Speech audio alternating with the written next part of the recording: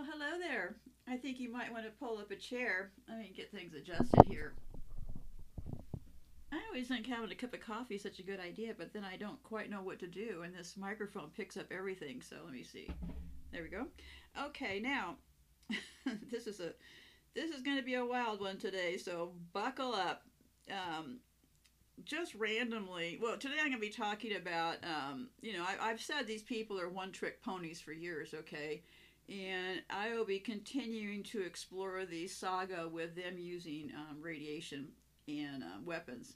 I think what's going on is that they figured out how to use this form of radiation, uranium, and there was this deal years ago that Clinton was accused of selling U.S. uranium to the Russians, and they got caught. Anyway, so not the subject for today, but what's interesting is they've been using this radiation to put on tips of weapons to make them more penetrative and to quite a deadly degree, I might say. And so before I get into that part of the horror story here, and what's interesting and the reason I'm talking about U.S. military and radiation is because I think that Japan was using these same tipped kind of um, uranium tipped things to set off Japan, because I think Japan was used as like a photo opportunity to then say that it was a nuclear attack, right? Because I've been saying all along that they're tipping these weapons with something, right? And this is what it looks like it is. So, okay.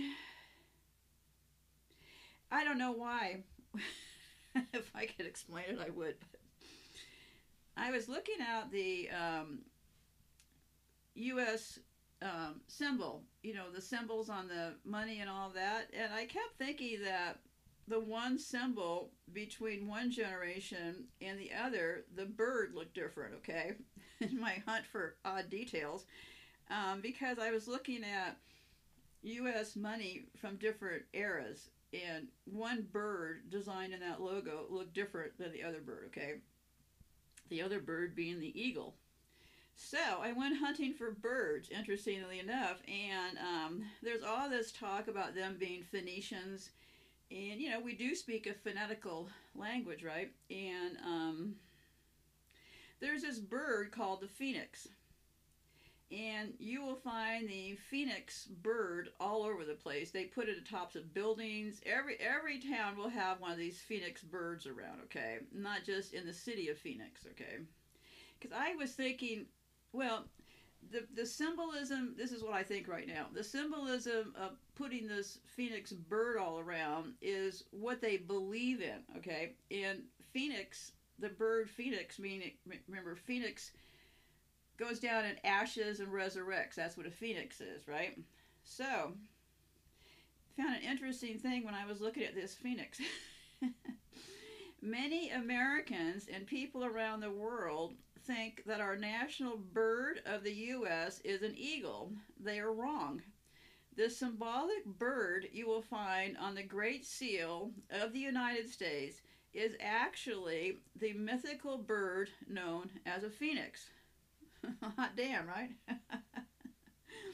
So yeah, and you'll find these phoenixes at the entrances to places like the Vatican City. They're all over, right? The Egyptians associated the phoenix with immortality. That rings true because they must have some strong feelings of immortality, and they seem to believe totally, it appears to me, in the concept of reincarnation. But in order to wield their death weapon on the general public, they have pretty much everybody convinced that this is all we have, right? This life is all we have, and so you better toe the line because you don't want to get death, right? Because they had to hide that key thing, just like they hid the key thing about the definition of a psychopath. They've hidden some very interesting key things along the path here, right? And I've always called it hiding in plain sight. So yeah,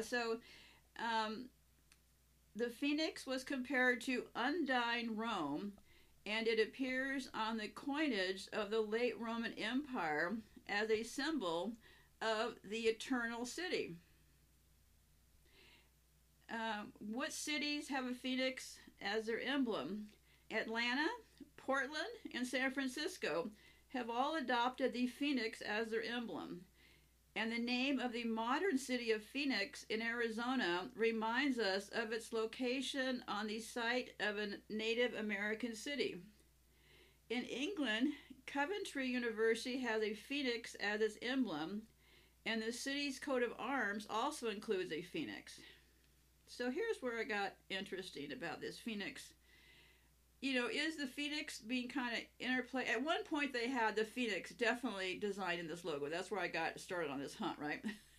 Because I noticed, I used to work in design, so I noticed that the birds look different. Because the phoenix is like a skinnier version, is my best way, of an eagle, right? Okay, so the Egyptian phoenix was said to be as large as an eagle, with brilliant scarlet and gold plumage, and a melodious cry. What that means, I don't know. Only one phoenix existed at any time, and it was very long lived.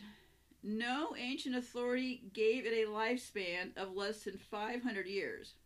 So only one phoenix can live at a time, and they have a lifespan of 500 years, okay? At its end approached, the phoenix, As its end approached, the phoenix fashioned a nest of aromatic boughs and spices, set it on fire, and was consumed in the flames. From the pyre miraculously sprang a new phoenix, which, after embalming its father's ashes in an egg of myrrh, flew with the ashes to Heliopolis, city of the sun in Egypt, where it deposited them on the altar in the temple of the Egyptian god of the sun, Re, R-E. A variant of the story made of the dying phoenix, so there was also a variant of this story, and it made the dying phoenix fly to Heliopolis and emulate itself in the altar fire, from which the young phoenix then rose. So basically this phoenix burns itself up after 500 years, right? So then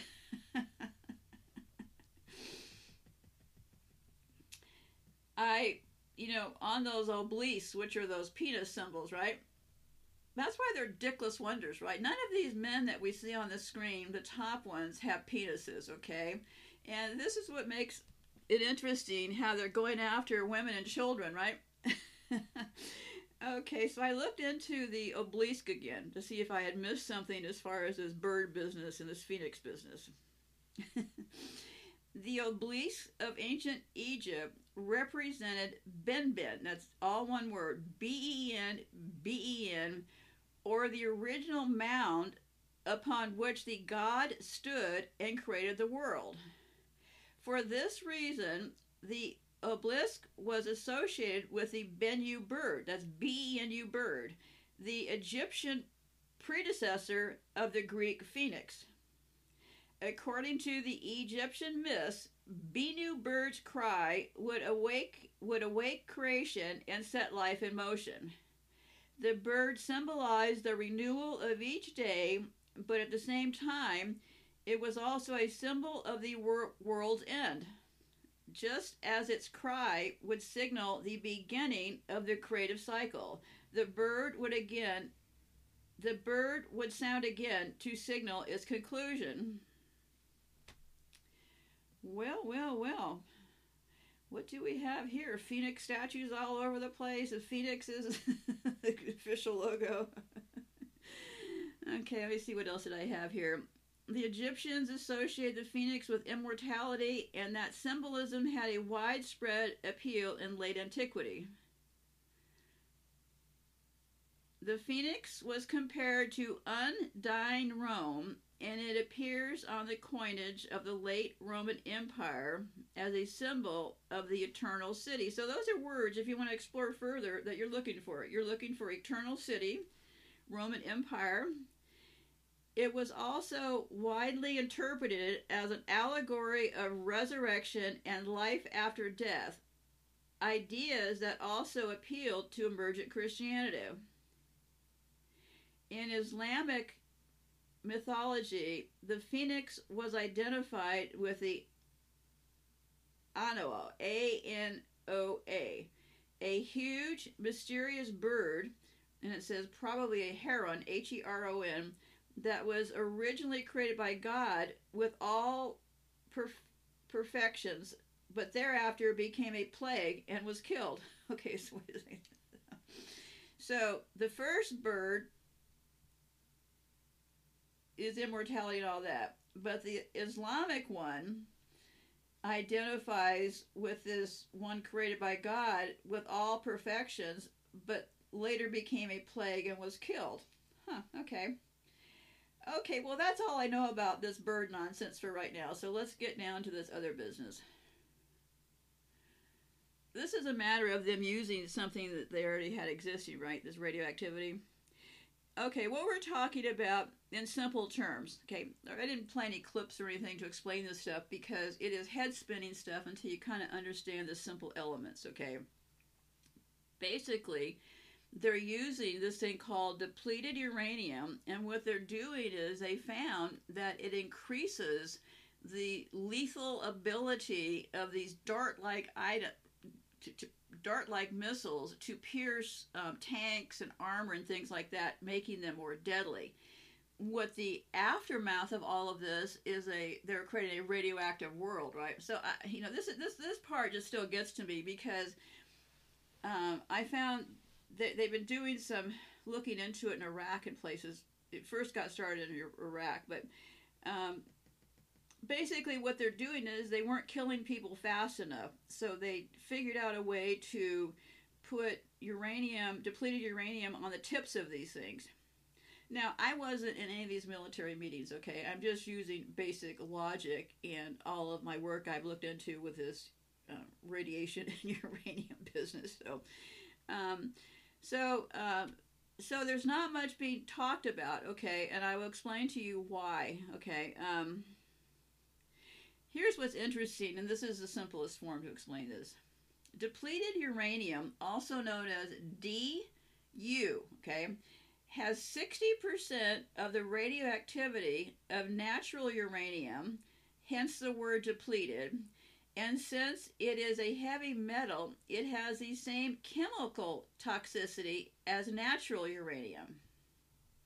So, another thing I found that more than 5,000 rounds of depleted uranium, or DU, ammunition were used in 2 attacks on Islamic State oil tankers in eastern Syria, the U.S. military has confirmed.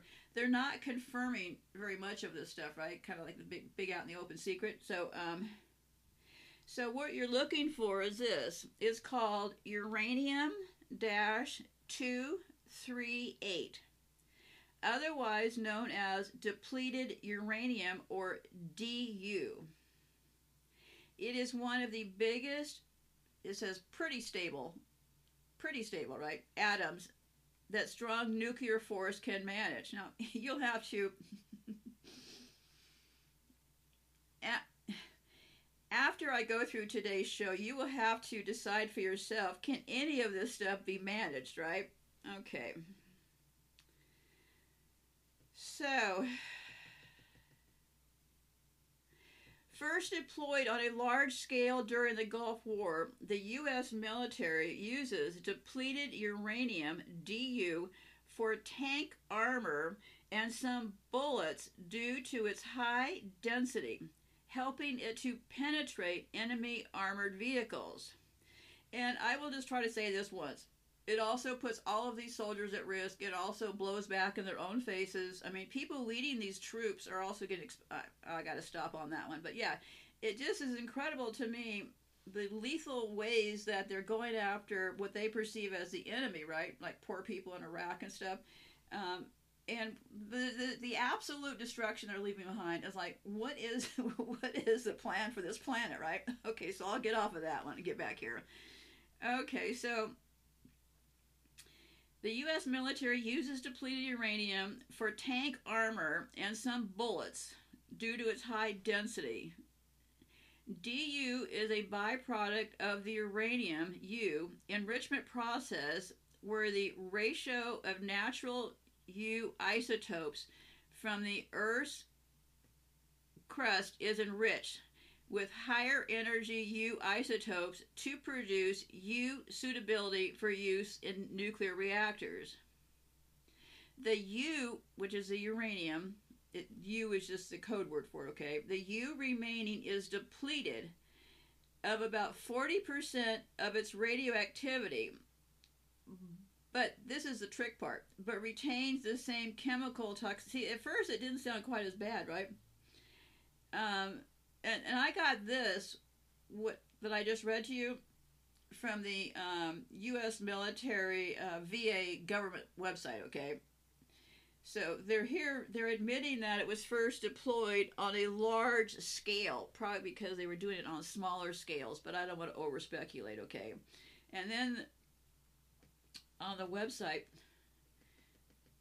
was this page, and it said how veterans may have been. I'm trying to present their side because, to be fair, I want to show you what they're thinking about this first before I launch into what I find interesting.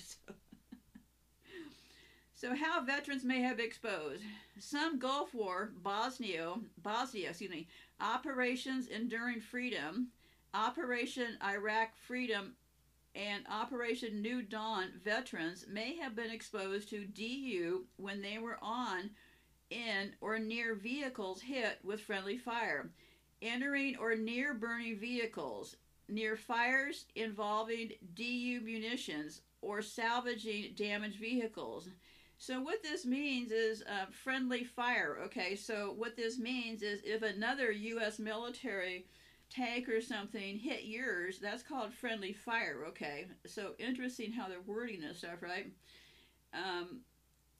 When a projectile made of DU penetrates a vehicle, small particles of DU can be formed and breathed in or swallowed by service members in the struck vehicle.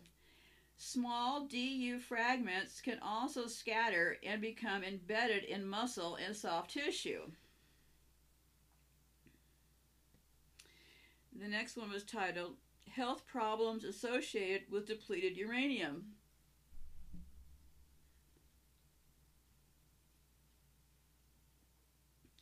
DU is a potential health hazard if it enters the body, such as through embedded fragments, contaminated wounds, and inhalation or ingestion. This is because U's radiation, while of high energy, penetrates poorly through tissues in the body.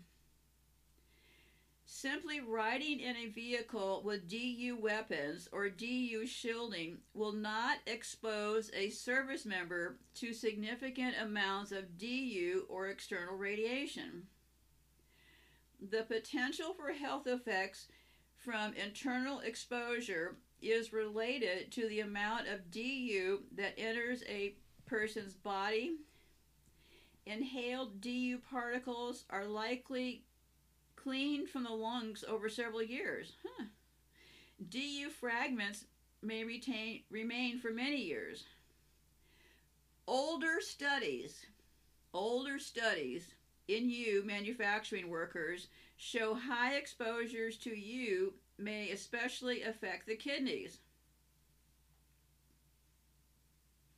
To date, in a group of veterans exposed to DU in friendly fire events, there have been no health impact to the kidney noted.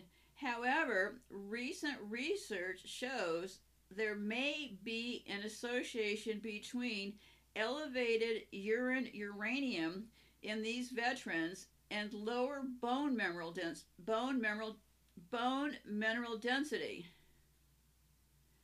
The bone mineral density results require further study to determine if they persist over time, and researchers and clinicians continue to monitor the health of these veterans. Well, does that sound vague enough to you? So anyway, so let's get to the other stuff. And I didn't bring up the article about there was a big deal. The Clinton, I'm just going from memory here, okay? So many crimes, so little time. In the 90s, I think it was, the Clinton Foundation, they have that Clinton Foundation. they were caught taking money from something having to do with uranium. And what the deal was, and I'm just remembering, okay, what the deal was that the U.S. Clinton wanted to make it possible for the U.S. to sell its uranium supplies to the Russians, okay? And I believe that deal took place, which at that point made me highly suspicious of all of them, because why would you sell your so-called biggest enemy your uranium, right? So, they all have a tale. You just have to keep watching, okay? So anyhow, so yeah, so that would have been like in the 90s, right? And then we had Iraq, right? Iraq was 2003. So, yeah, right after this uranium deal, yeah, they're doing more testing, right? So, anyway, so, and let's not forget that they got caught testing on my website, Psychopath in Your Life. Look on the tab called Show Notes.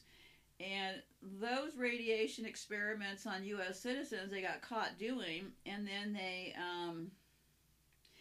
got caught doing those, and then Bill Clinton, who seemed to have apologized for a lot of stuff, he apologized for giving black men syphilis. He apologized for a lot of stuff. Well, right after Bill Clinton apologized, what did they do? Well, they put smart meters on our homes, right? So there's always a cause and effect. So, yeah, so, okay, so let me get back here. So because of this, and because I've been on the hunt to try to find any possible studies being done, right, I found this piece from 2019. The title was Iraqi Children Born Near U.S. Military Base Show Elevated Risks of Serious Congenital Deformities, study finds. The war has spread so much radiation here that unless it is cleaned up, generations of Iraqis will continue to be affected.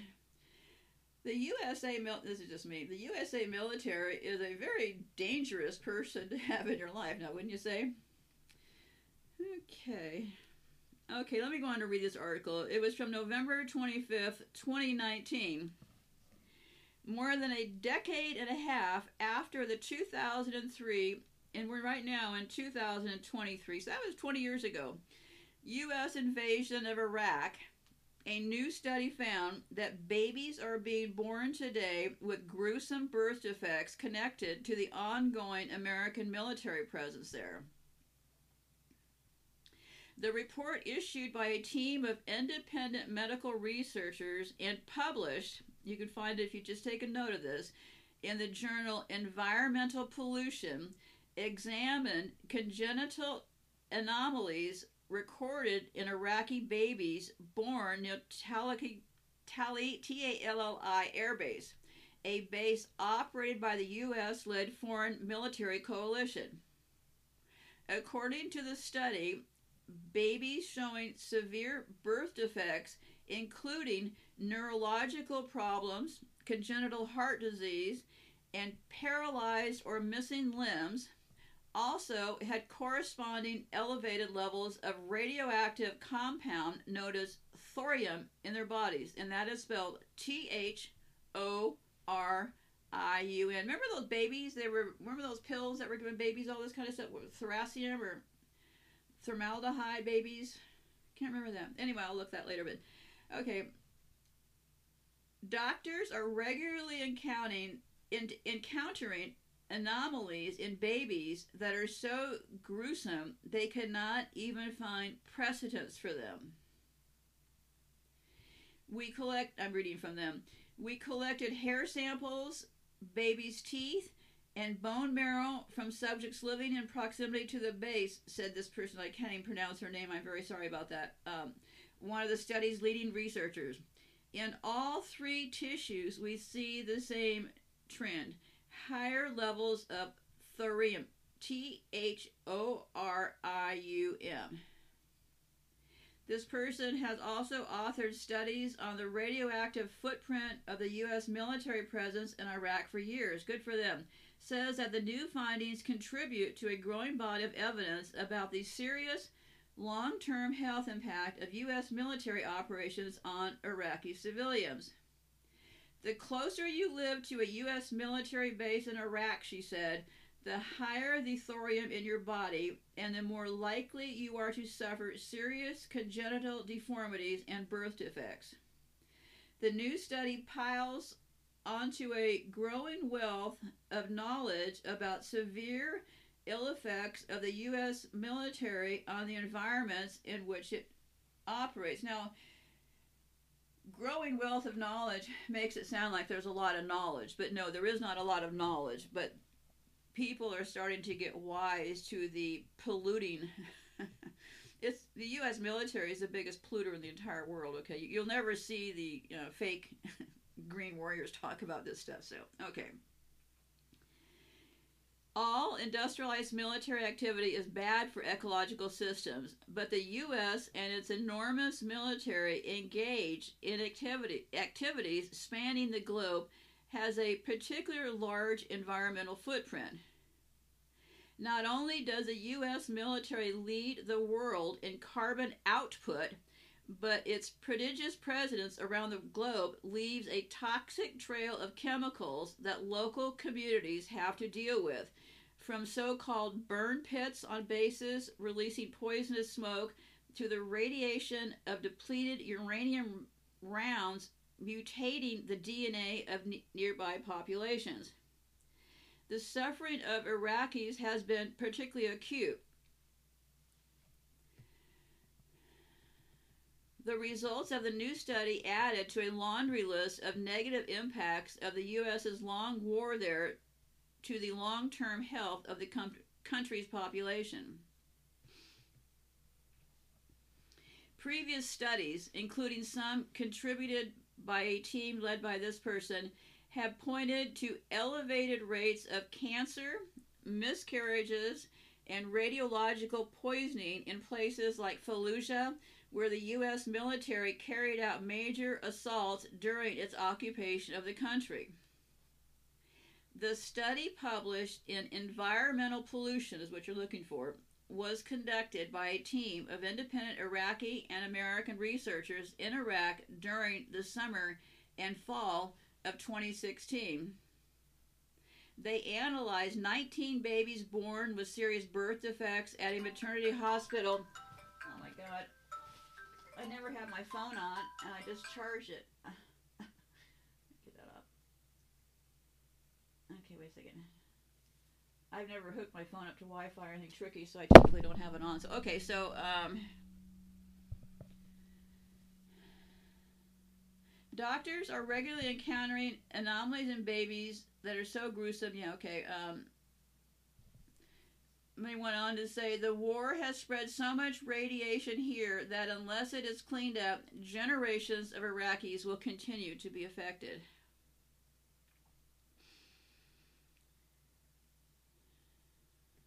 Then I had another thing here.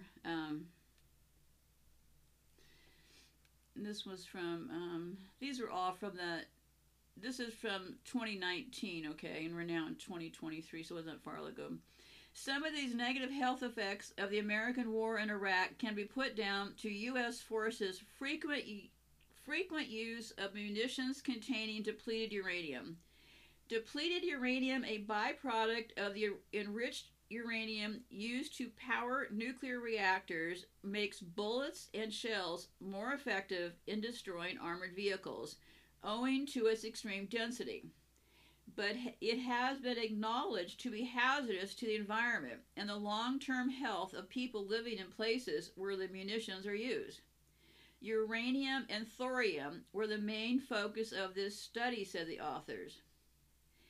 Epidemiology evidence is consistent with an increased risk of congenital anomalies in the offspring of persons exposed to uranium and its depleted forms.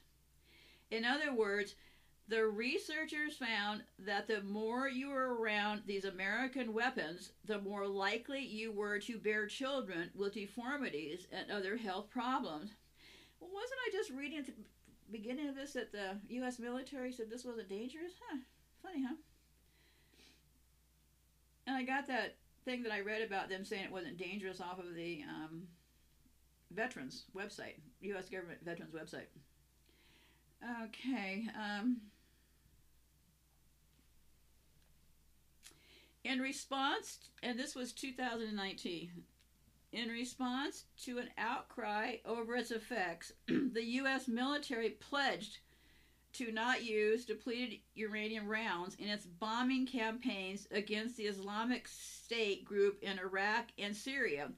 But despite this pledge, a 2017 investigation by the independent research group Anti-Wars and Foreign Policy magazine, their name is called Anti-Wars and Foreign Policy magazine, found that the military had continued to regularly use rounds containing the toxic. Imagine that. The U.S. military lied. Can you believe this, kids? Can you believe they lied? I'm having a hard time believing this. They're lying to their soldiers. They're lying to the world. When do the lies stop? When do they stop? Make it stop. Okay. These depleted uranium munitions are among the causes of hazards not only to the civilians in the foreign lands where the U.S. fights its wars, but also to American service members who took part in these conflicts. The chronic illnesses suffered by U.S. soldiers during the 1991 war in Iraq, often from exposure to uranium munitions and other toxic chemicals, have already been categorized as a condition known as Gulf War Syndrome. Gulf War Syndrome. Go looky, you'll find a lot of information there. The U.S. government has been less interested into the effects of the American military's chemical footprint on Iraqis. The use of burn pits, toxic open-air fires used to dispose military waste, along with other contaminants, has had a lasting impact on the health and current and future Iraqi generations. Researchers concluding the latest study said that a broader study is needed to get definite results about these health impacts. The images of babies born with defects at the hospital where the study was conducted is called BINT, B-I-N-T, AL, space, H-U-A, Maternity Hospital, about 10 kilometers from Tallil, T-A-L-L-I-L Air Base. Okay, if you just type in some of these words, you will find a world of information, okay? Are gruesome and harrowing. They said, but without an effort by U.S. military to clean up its radioactive footprint, babies will continue to be born with deformities. And they closed it with, the radioactive footprint of the military could be cleaned up if we had officials who wanted to do so. Unfortunately, even research into the problem of Iraqi birth defects has to be done by independent toxicologists because the U.S. military and other institutions are not even interested in this issue. Well, I sure applaud their efforts. And I have another thing here. This is about the Germans challenged U.S. and U.K. who denied over depleted I was looking to see what they were doing in Afghanistan. I found this. What happened was that there was this military manual. They always had to get caught, right? And I'm just going to go over the ones they got blatantly caught at because who knows? This could go on for, if I had a team of research assistants, this could go on forever. I'm just trying to point out, if you have a military base anywhere near you, dig a little deeper, okay? Okay, so a military manual that was handed over to German campaigners has reignited allegations that the U.S. used DU, depleted uranium, ammunition in Afghanistan. If true, it runs counter to repeated assurances given by the U.S. military that no DU was used. War tactics are developed without any consideration for the environment, says a manager in the Middle East Immigration and Refugee Alliance. Such is the case for depleted uranium, a byproduct of natural uranium enrichment. The U.S. and other militaries use depleted uranium to make ammunition and tank armor. Depleted uranium is very dense, so it can be easily penetrate. And also, here's always this point, right? It is fairly inexpensive, which means that countries can purchase and use large quantities without investing a lot of money. Kind of funny that, right around this time, what was it, the 90s? I'll have to look this up later, but the Clintons were caught selling uranium to the Russians, and now it's showing up in all these war fields and stuff. I'm sure there's some connection there, but so little time, so much crime.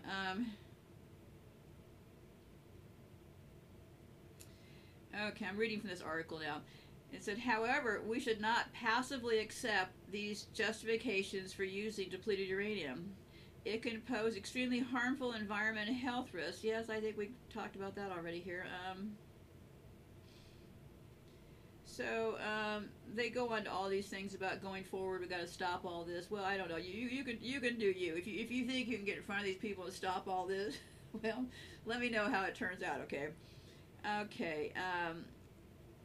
And then this was from their wiki page. It said depleted uranium and public health in the Middle East. Depleted uranium, or DU, was used during major conflicts in past decades, including the Balkans and the First and Second Gulf Wars.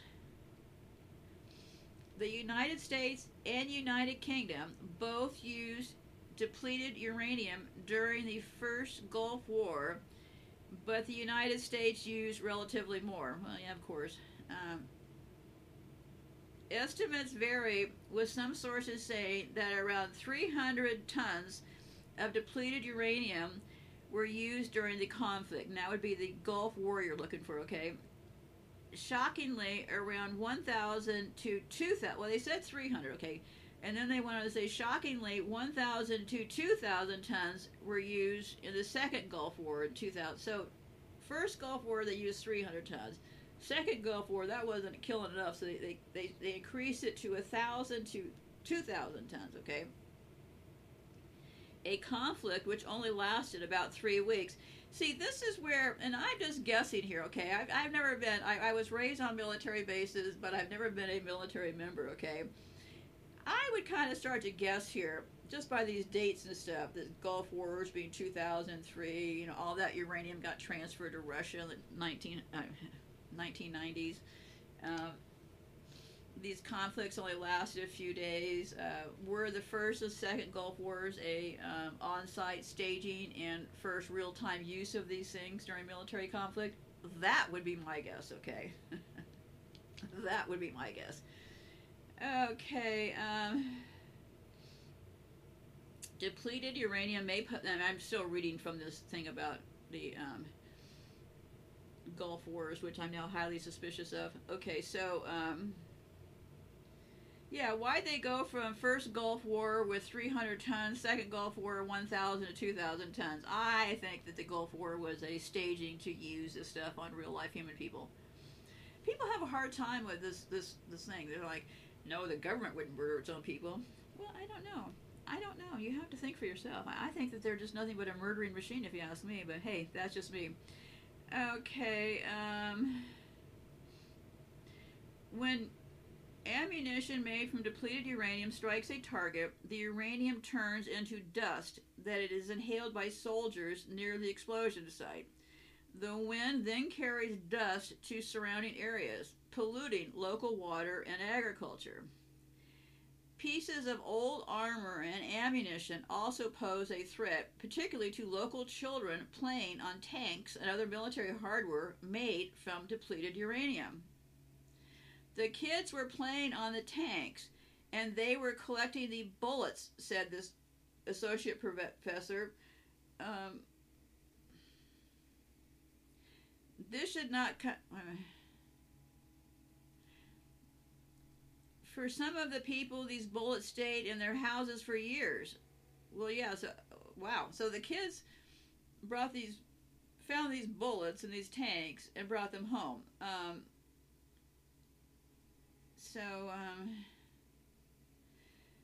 Moreover, some young children may be exposed to depleted uranium through contaminated soil in former conflict zones. The depleted uranium left over from Gulf of Wars should be a cause for concern.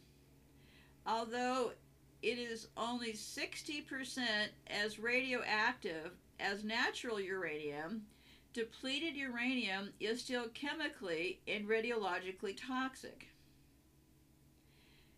Unfortunately, it has been difficult for epidemiologists to determine whether there is a clear link between depleted uranium exposure and health outcomes among local populations. It has been difficult. Scholars are not always able to untangle possible confounding variables to determine the true effects of depleted uranium on common health. In one paper, scholars analyzed existing data on depleted uranium in the Middle East, but they could not determine whether different amounts of depleted uranium are associated with the health of local communities. This is true for other studies as well.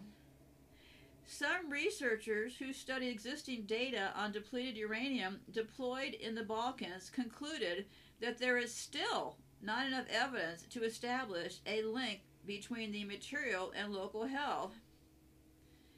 Well, to them, I would say, look a little harder, kids, look a little harder. Yeah, what you do is, if you're going to conduct, you get people to agree with you on your side, right? So then you focus on those scientists who think, oh, this is just garbage, right? But let me see what the WHO has to say. Who are you going to call? Okay. There remains a strong possibility that depleted uranium has a negative consequence on civilians. After all, depleted uranium is carcinogenic, and there is evidence to suggest that it may also impact hormones. A paper from the World Health Organization, who are you going to call, reports that someone who inhales small uranium particles may experience lung damage or lung cancer due to radiation. Depleted uranium may also lead to poor kidney functioning. And that's all they had to say, right? Although the research process is difficult, scholars have been working to see if there is a link between depleted uranium and community health near conflict zones. And this researcher cites studies showing that children's leukemia cases increased by 60% between 1990 and 1997, and that birth defects tripled between 1990 and 1998 in Basra, Iraq. Basra experienced a stage of U.S. bombings. Basra, B-A-S-R-A, Iraq, the town, experienced a stage of U.S. bombings in response to the 1990 invasion of Kuwait. They suggested that depleted uranium used during such conflicts is responsible for the rise in cancer and birth defects in the area.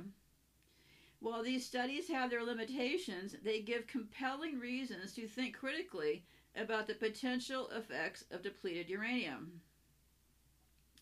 In the past, I'm still quoting from them, leaders did not pay the necessary amount of attention to the risks of depleted uranium.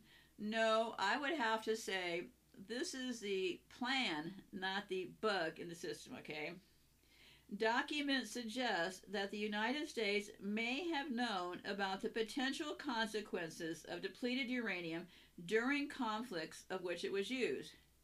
The International Atomic Energy Agency, the IAEA, published a 1991 report indicating that deploying depleted uranium in the Gulf War could have caused 500,000 cancer deaths. However, the United States still used depleted uranium in the Middle East despite the risk, deeming that its military benefits outweighed the potential civilian impact. This calculus reflects a common trend in which Western countries justify human rights abuses under the guise of national interest or military necessity. The United States, and Great Britain might have used a less toxic substance like tungsten instead of depleted uranium. Still, military leaders selected depleted uranium, perpetuating a long history of imperialism in which Western nations prioritize their own interests over the well-being of local communities. Importantly, depleted uranium did not go unchallenged. In the 1990s, environmental activists and other groups criticized the use of depleted uranium, but the United States continued to deploy it.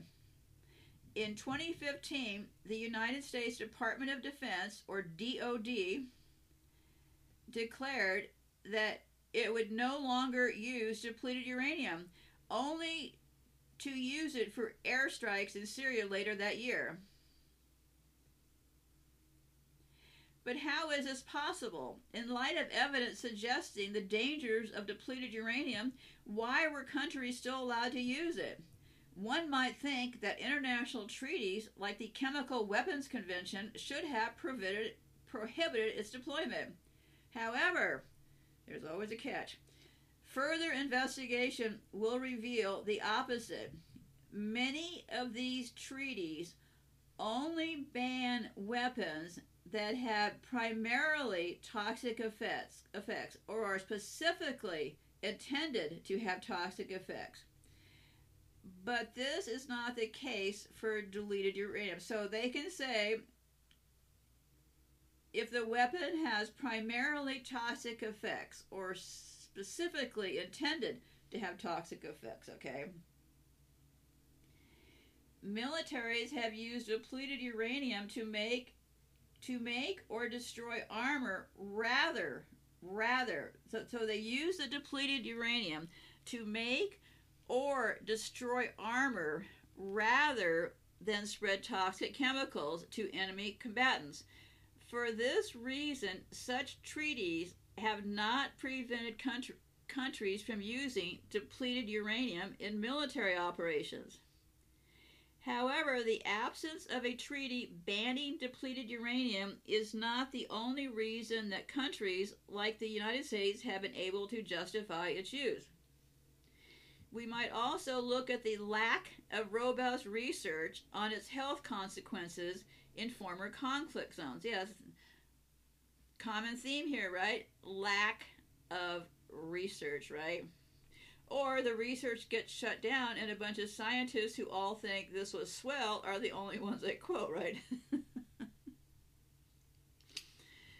Okay, this was titled, Under-Researched, Under-Regulated. There is still a great deal of debate about whether the depleted uranium used in the Middle East could be responsible for poor health outcomes. For example, one study from the IAEA, that's the atomic group, indicated that the existence of depleted uranium residues dispersed in the environment does not pose a radiological hazard to the population or its affected regions.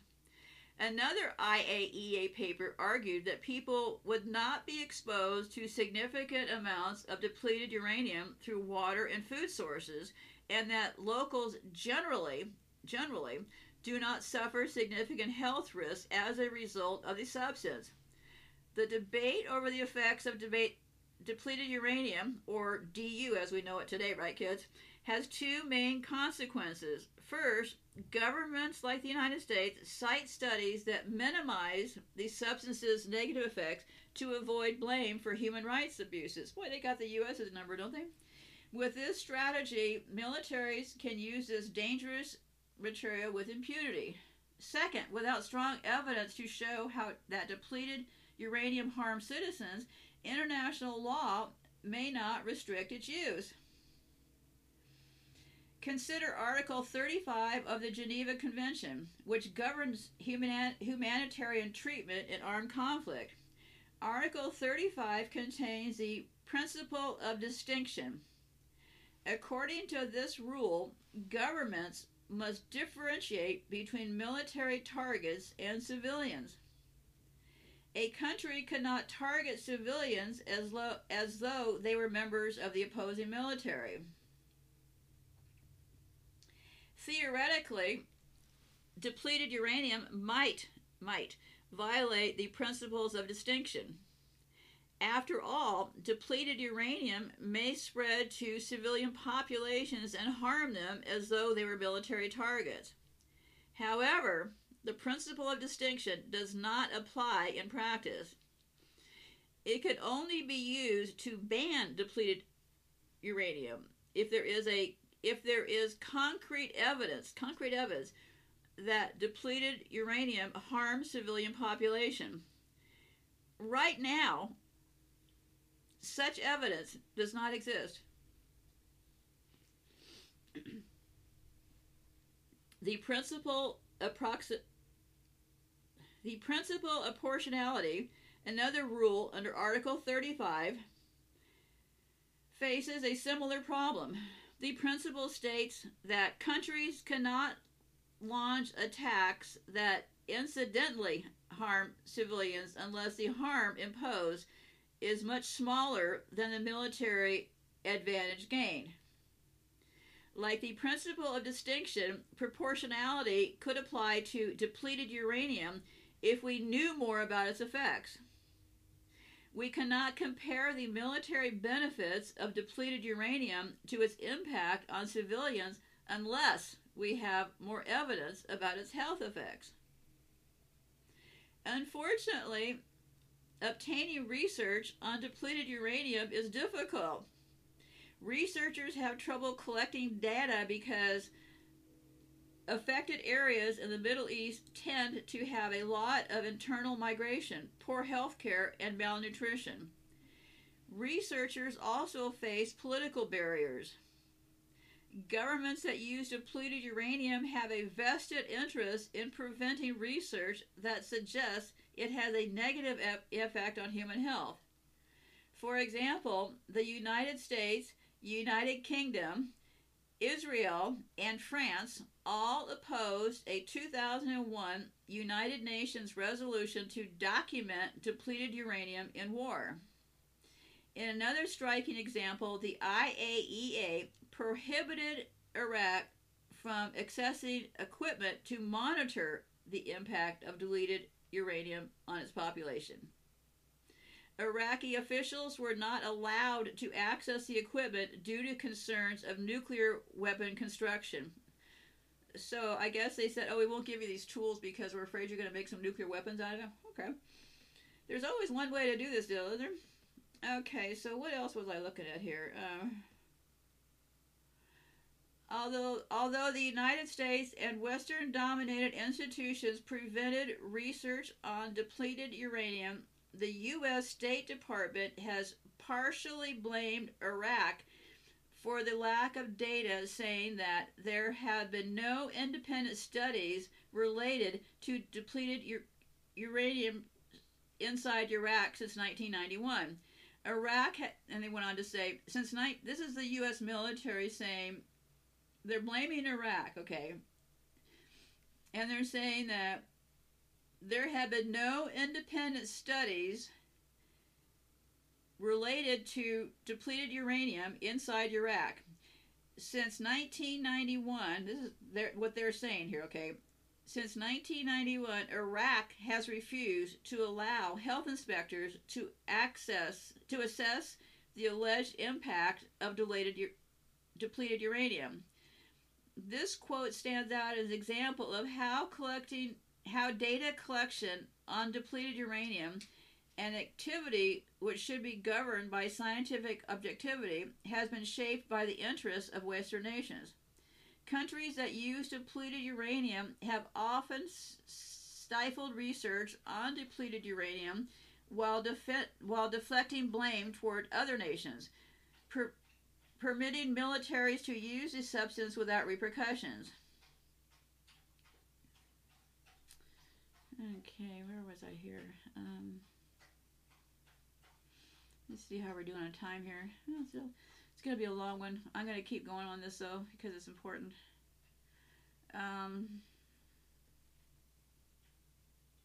Yeah, so the U.S. State Department is blaming Iraq, okay? It doesn't appear to me that Iraq had anything to do with it, because that study I read before was the people in Iraq are trying to scream for justice and saying, hey, look, we got some sick kids here. So, yeah. Okay. And this thing went on to say, hypothetically, military leaders could rely on the Geneva Convention to prove that depleted uranium is illegal. For instance, they might look into the principles of distinction of proportionality, which I was reading about earlier. However, this might not be the most effective course of action. States that use depleted uranium could respond by arguing that the military advantage of depleted uranium are enough to outweigh the negative effects, even if science shows that depleted uranium is extremely harmful. Powerful countries like the United States will likely win a lengthy battle over whether depleted uranium violates the Geneva Convention or other international law. Instead, nations should adopt, well, I'll read what their hopeful thinking is, okay? Nations should adopt an explicit ban on depleted uranium. That, you go look for the depleted uranium they're using in Ukraine right now, okay? They might consider the ban written by the International Coalition to Ban Uranium Weapons, okay? So there's a group called International Coalition to Ban Uranium Weapons. If you want a source of all more details, that would be the place you want to go to, okay? Such a convention sidesteps highly politicized debates about whether depleted uranium violates the Geneva Convention. Unlike the Geneva Convention, the ban would explicitly outlaw the weapon, leaving little room for debate. In addition to the ban, countries like the United States that have deployed depleted uranium could coordinate with affected communities to clean up as much of the toxic waste as possible. Well, I hate to be a Debbie Downer, but I don't think any of this is going to happen, but okay. And then I found this page, and I'll kind of skim through it. It was from the government. It said, use of radiation in military activities. The following fact sheets, just the facts I'm telling you, explain different military uses of radioactive material. Some of these things will be found in other places you visit in your day-to-day life. Depleted uranium. Depleted uranium is used for tank armor-piercing bullets, and as weights to balance aircrafts. Yeah, they actually use this as a weight to balance aircrafts. And also, I'm not going to get onto it right now, but if you fly a lot, there's this thing called aerotoxicity. You know, they say that airplanes have clean air. Well, no. There's some oil or some stuff that spews into the cabin that pilots are like dropping over from. Very dangerous to be flying a plane if your pilot's under the influence of aerotoxicity. But yeah, go look for that. I can't cover every crime they've done. So,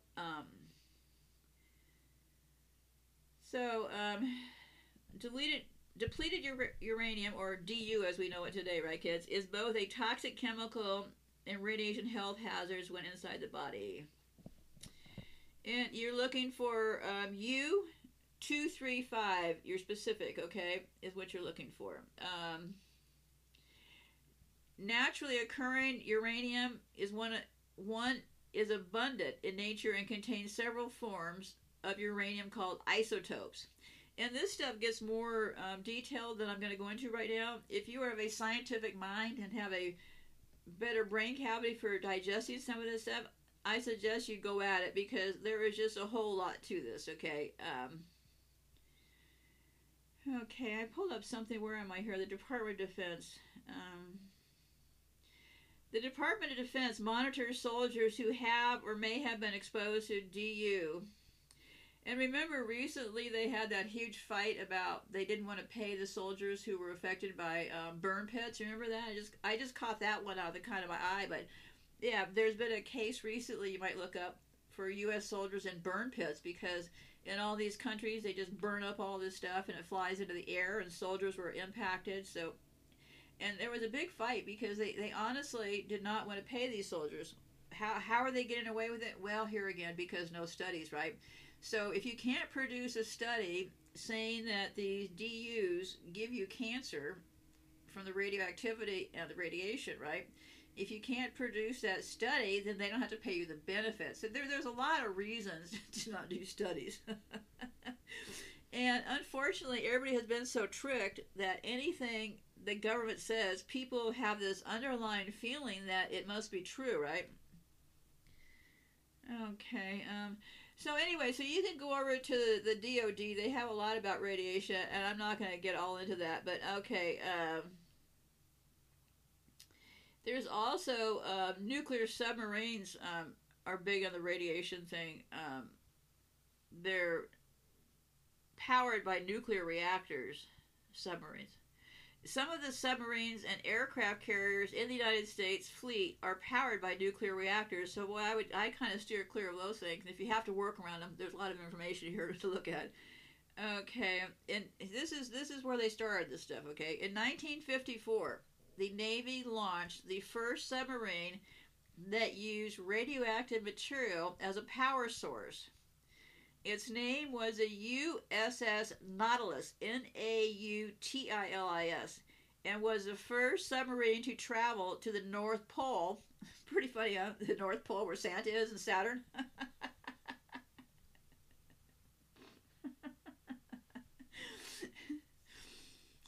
Before then, submarines used diesel engines and had to go into port for fuel.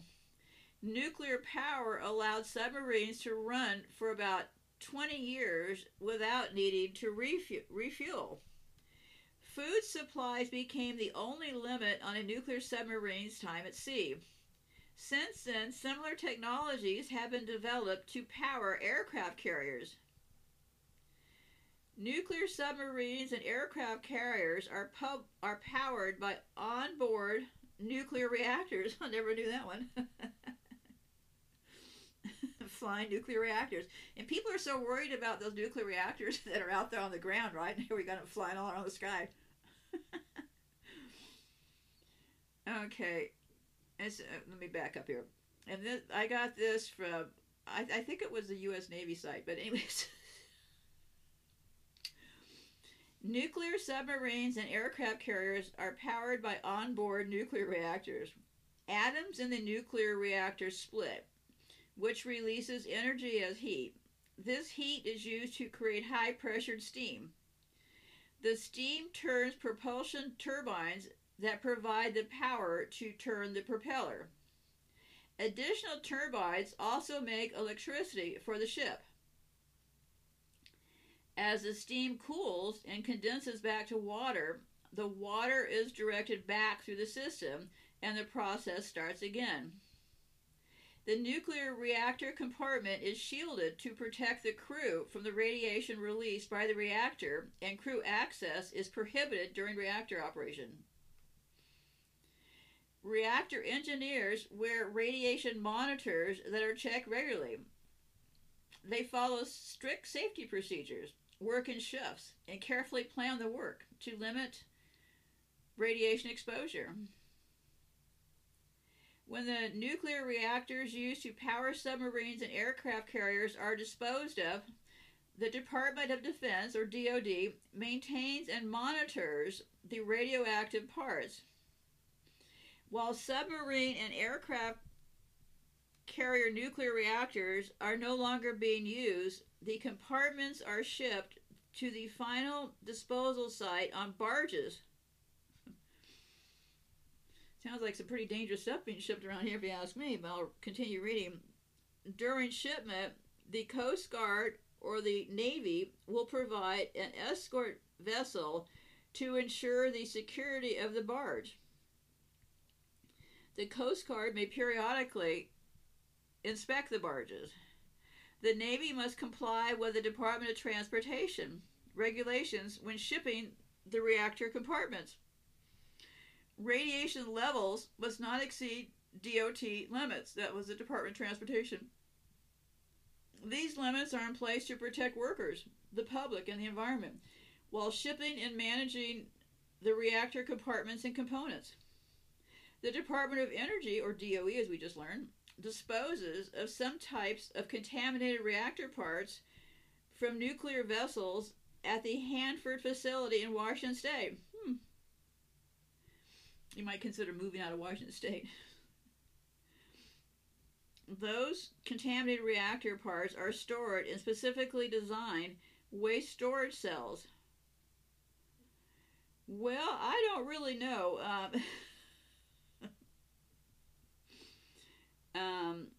Yeah, if you go look at the Department of Defense, U.S. Navy, and you will find all you want to know about these floating boats. Okay, then they also have these things called nuclear weapons production waste. The creation of nuclear weapons produces a large amount of waste, which is still being managed today. Plutonium levels in the environment are very low and pose little risk to most people.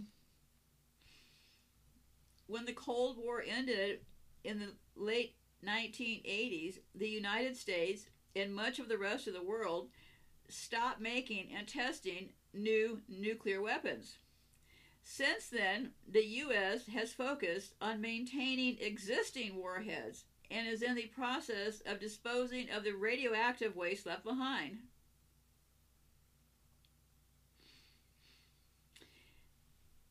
And I'll read about their waste program. It's just hard for my brain to calculate that this stuff could actually ever be contained. Okay, but anyway, but I'm not a scientist. Maybe I've gotten this all wrong. Okay, maybe they just really do have these smart meters on our houses to help us out, and maybe I'm just the most suspicious person you've ever met. Okay. Okay, let me see here. Plutonium. Remember all those Russians they showed us that said that Putin got them with plutonium or something? I'll have to go back and look at that stuff. And also, another thing I'm going back and looking at, when I was going through all of those mental wards, they had the mental wards set up before the people started arriving in this country, and they had those alarming mental wards in Italy. A lot of x-ray equipment was being used in those wards. And after I was reading that thing about East Germany having x-rays and stuff, taking a closer look at those mental wards they set up for us, right? Because those places also had x-ray machines, which I didn't really calculate at the time. I thought, well, x-ray machines, maybe somebody living there broke their leg or something, right? But probably a more devious thing. But okay. Plutonium and uranium were used to create fuel for nuclear weapons. When nuclear bombs detonate, atoms split and release enormous amounts of energy through a nuclear reaction. Between 1944 and 1988, the United States built special reactors to make about 100 metric tons of plutonium for nuclear weapons. The reactors created the high radioactive plutonium by bombarding uranium fuel rods with neutrons.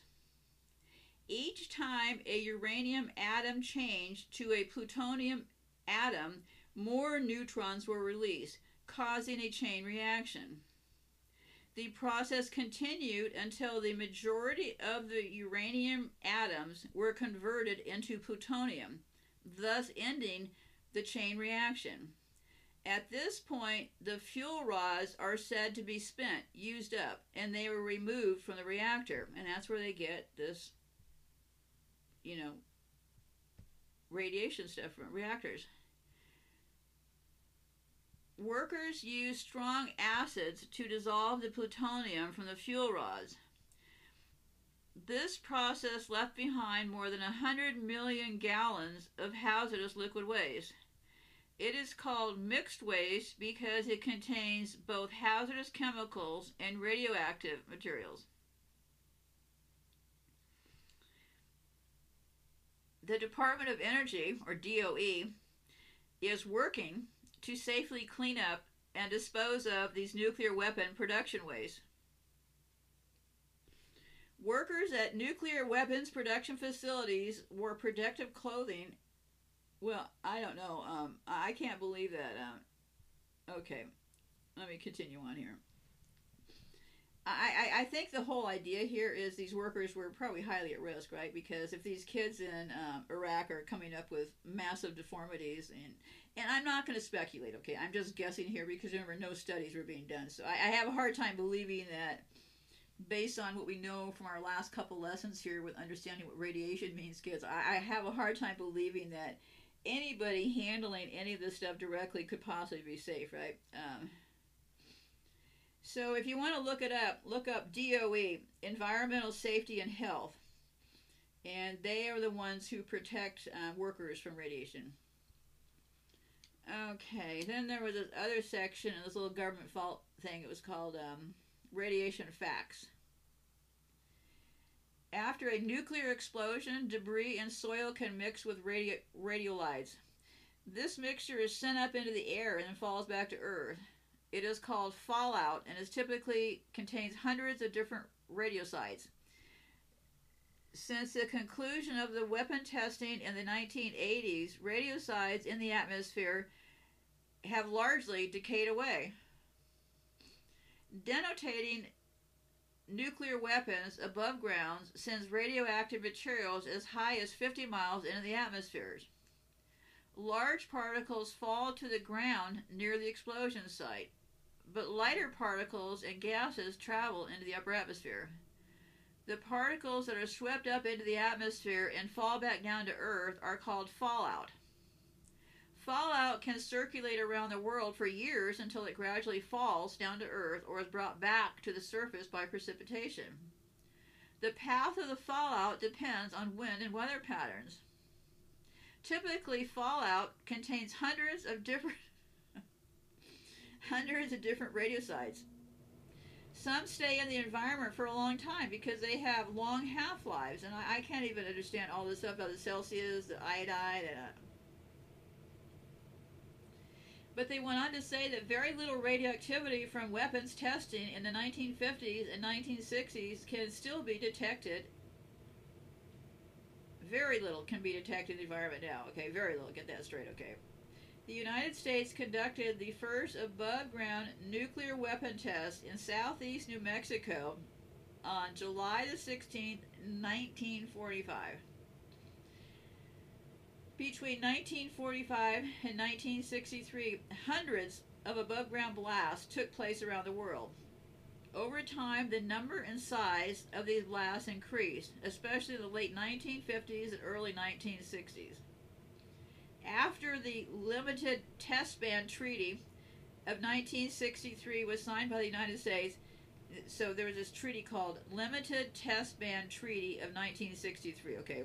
It was signed by the United States, the Soviet Union, and Great Britain. Most above-ground blasts ceased.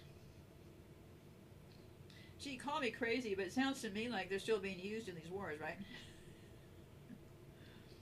Since the end of above-ground nuclear weapons testing, the day-to-day radiation and air readings from monitoring sites has fallen.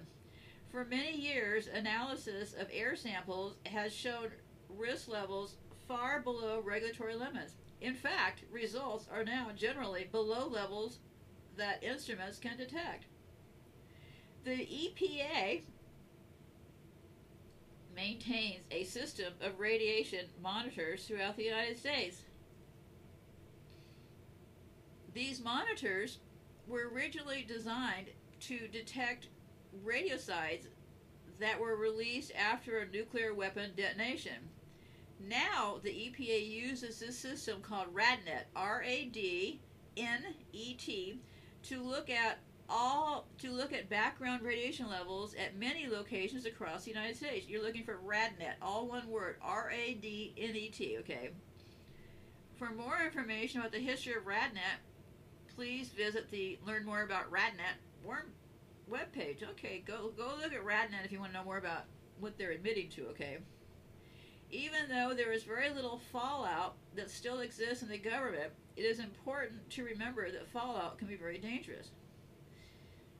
This section talks about the different ways we can be exposed to radiation. If a nuclear detonation occurs, see, they have all these ways we could be exposed, right? Well, hey, what about those boxes inside of our homes?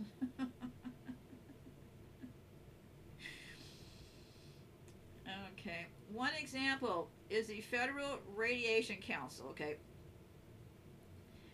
Federal Radiation Council. They did a 1962 report. Health implications of fallout from nuclear weapons testing through 1961. Okay, so they did a report in 1962. This is one of the reasons why radiation protection professionals work hard to protect people from unnecessary exposure to radiation. The radioactive dust that settles on the environment around us is an example of potential external exposure.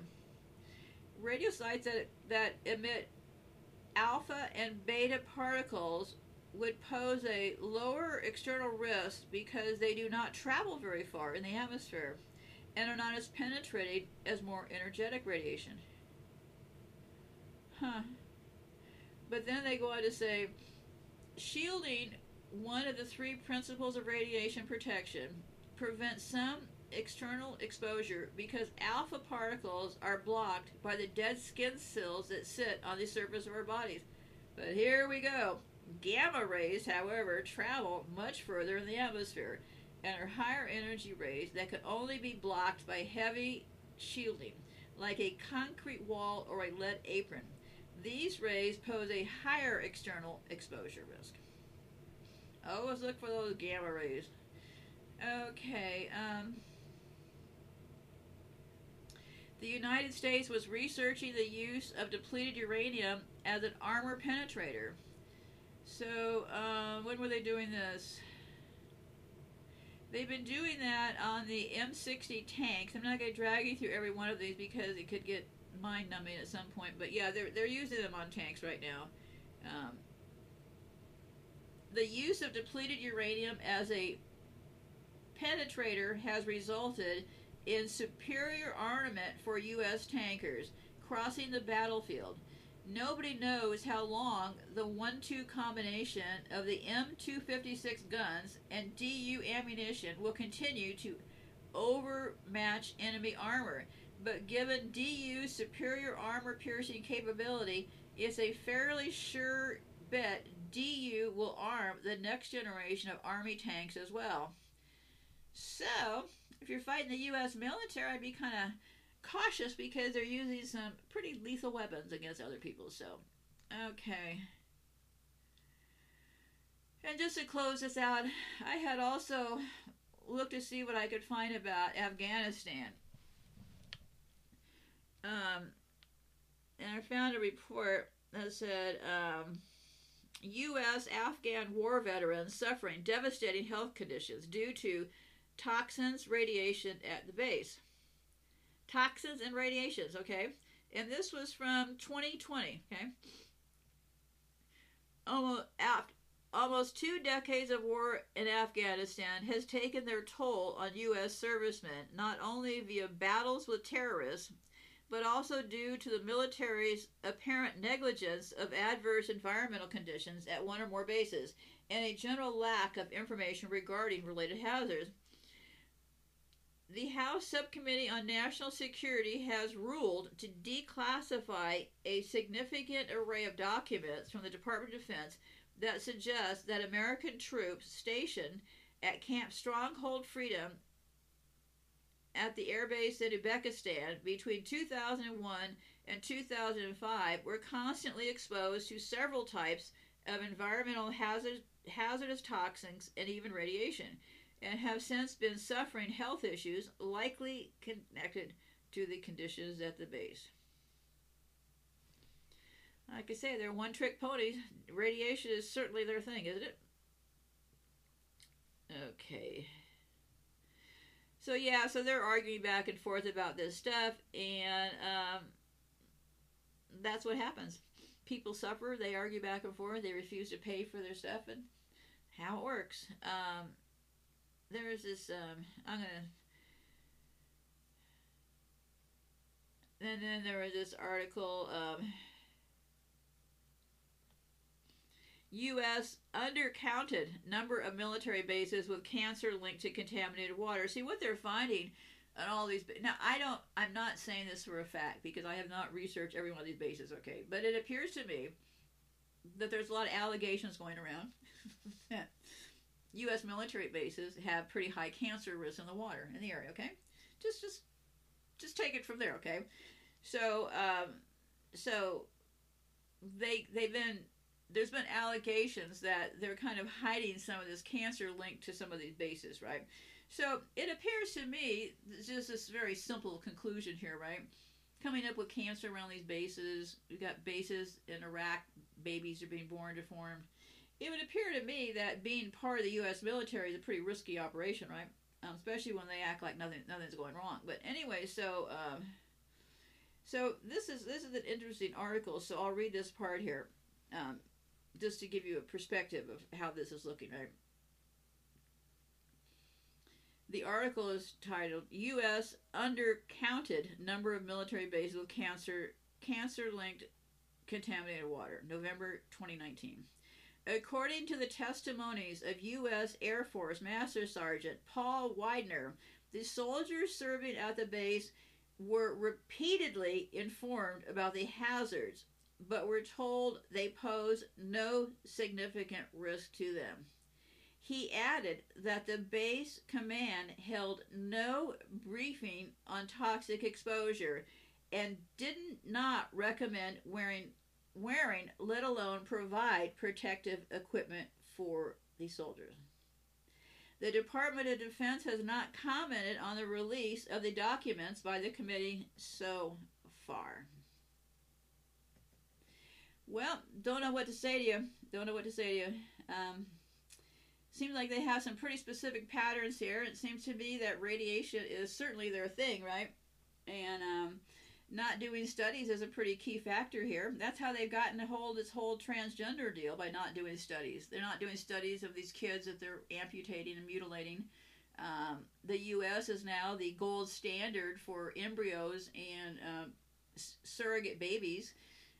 People fly in from all over the world to get babies from this country. How did it get to be the gold standard? Well, here again, no studies. Like I said before, probably, and I'm only guessing here, probably the reason why they have always resisted, besides they get to rob us. A huge percentage of people in this country go bankrupt from medical bills, okay? But that aside, the robbery part, which is always alluring to these people, right? The robbery part, well, that aside, I think if they had national health insurance, it would be easier to get caught, right? Because then you could just go and just pull up all these different studies, right? You could pull up patients that have bad backs or patients with weak bones or connect this and connect that, right? Now, I think the only way you logically could connect the crimes being done by the U.S. medical system would be to go hospital to hospital, right? See how complicated this would become. So yeah, I mean that's what got Tavistock, was those records. Somebody was able to get into that database and find and start connect some dots. So that's how this whole game has been played. They just don't do the studies. The amazing part is, that's why I always go back to the beginning of how these things happen, how they got started, what's going on, because it's always like some amazingly innocuous little deal going, right? Something that no one's really paying attention to it, and it always backs up what I keep saying. Evil has to come packaged as help. They sell us on this stuff, and then we go, oh, yeah, okay, that's a good idea. And what we have refused to, or not bothered to acknowledge, is the everlasting implications of what these things really mean, right? And I think it has to do with us being disconnected as a society. We see people over there as the others.